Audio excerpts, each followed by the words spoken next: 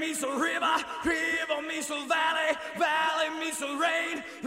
Welcome to the Ankylosing Spondylitis podcast. My name is Jason Sacco, and I'm your host. As a 35-plus year spondy, I'm looking to use this show to bring the spondy community closer. I'll give my lifelong battle with AS to you. That includes triumphs, tragedies, and lessons. So sit back, enjoy, and know you are not alone.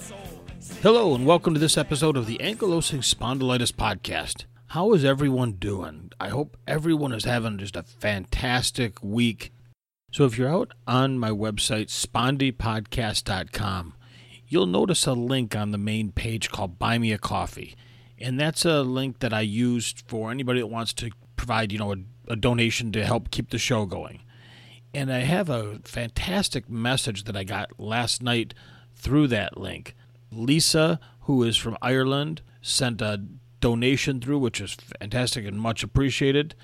And on it, she wrote, I've had AS for 22 years. Everything you describe is true, and I cry when I listen. I cry because I'm so sad for myself and because I'm not alone.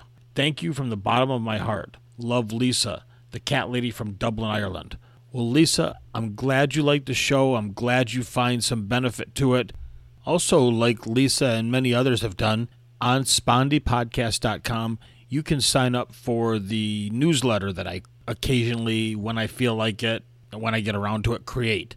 So I'd encourage you to go there to spondypodcast.com, sign up for the newsletter, and join Lisa and all the others receiving information when I get around to sending it out. This last one I sent out here had pictures of Bandit in it, my service dog in training. So you never know what I'm going to include in there. Now, on today's show, I see a lot of questions asked online every day about ankylosing spondylitis. These questions range from real basic, I've just been diagnosed, what do I expect? What should I expect? Should I take medication? Can I cure it? To very detailed questions specifically in relation to, is this part of ankylosing spondylitis or not? So I put together these 9 questions and some answers to them that hopefully this will help you as you start off your journey with ankylosing spondylitis. So, number 1, is ankylosing spondylitis an autoimmune disease? Ankylosing spondylitis is both an autoimmune type of arthritis and a chronic inflammatory disease. An autoimmune disease develops when your body attacks its own healthy tissues. Ankylosing spondylitis is also an inflammatory condition that involves inflamed or swollen joints. It often affects joints and bones in the spine and lower back. The spinal bones confuse together over time, and this is what is known as bamboo spine and hence how the name developed. Number 2, what exactly is ankylosing spondylitis?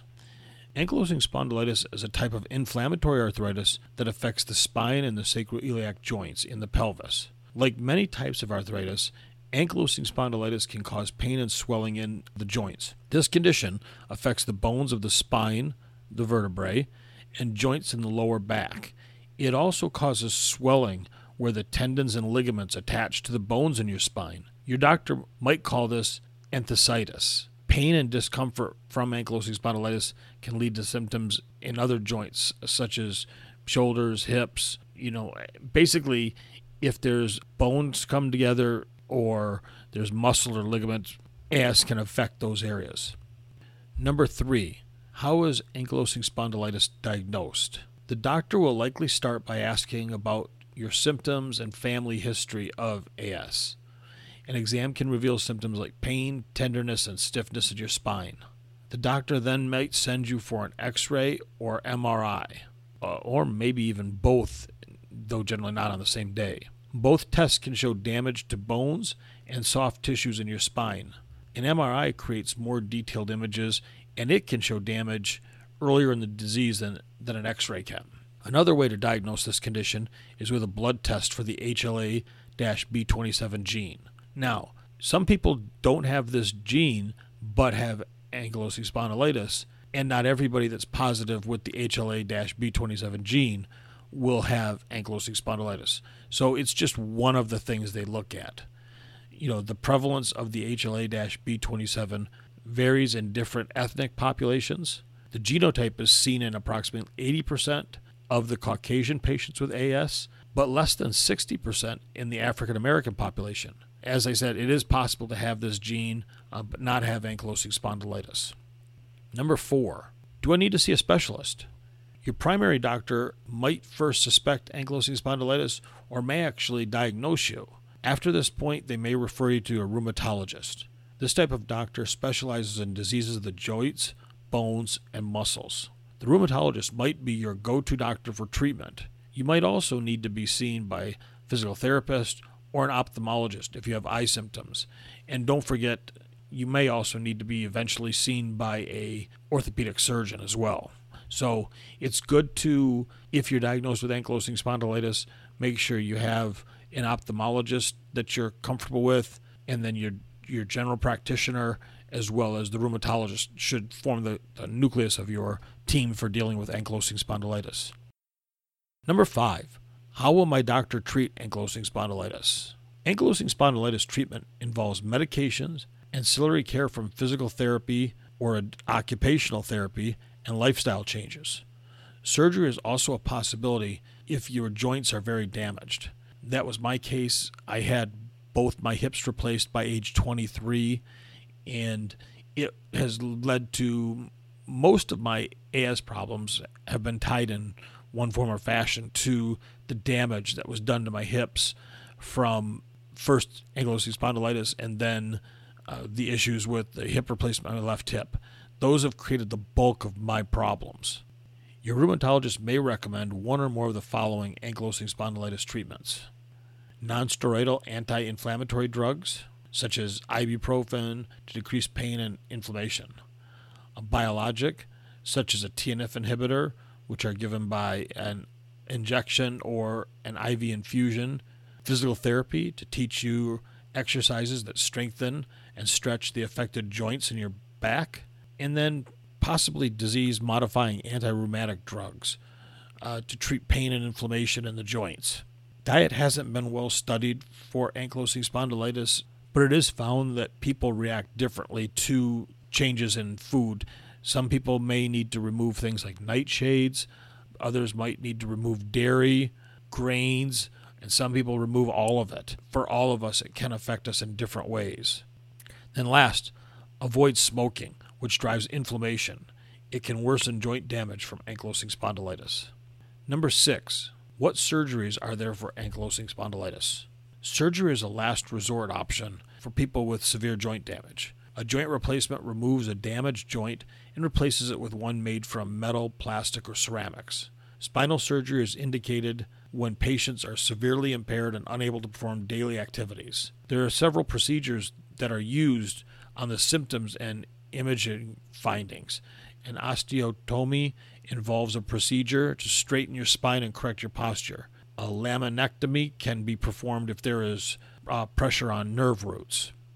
Number 7, do I need physical therapy? Physical therapy is a recommended treatment for ankylosing spondylitis. It teaches you exercises to increase movement and flexibility and decrease pain. Physical therapists can also show you posture exercises to improve your flexibility and range of motion. I recently fell on my right hip and jarred my hip and back, and so I'm going to be going to physical therapy. It's been years since I've gone to physical therapy, but my orthopedic surgeon thought that it might be a good idea to attend some physical therapy sessions. Number 8, what complications might arise? Ankylosing spondylitis can cause complications like, we know fusion of the spinal bones and a forward curving of the spine, which is what I have, weakening of the bones, which is osteoporosis, and fractures, eye inflammation called uveitis, and problems with the aorta, the largest artery in your body, secondary to inflammation. 9, what to do if my symptoms get worse? Well, your symptoms that get worse can mean that your treatment isn't working as well as that it should, and that your ankylosing spondylitis is progressing. For example, your spine might feel stiffer or more painful than usual, or you might begin to experience symptoms in other joints. Excess tenderness is another sign of increased inflammation. If you're experiencing any new or worsening symptoms, you want to call your doctor right away. Don't put it off. Don't think, oh, it'll get better. It's better to be seen and looked at than not, and let this continue to progress in you. They might recommend a change to your treatment plan to relieve your discomfort and prevent your condition from getting worse. And lastly, is there a cure? Well, there's no cure for ankylosing spondylitis, and anyone that peddles one is peddling snake oil. There aren't cures for most other forms of arthritis either. But you can put AS into remission. That can be done from eating, diet changes, can be done from medications, exercise. All of those can help your body to put the disease into a remission, which can slow, the rate of joint damage, which is what we all want.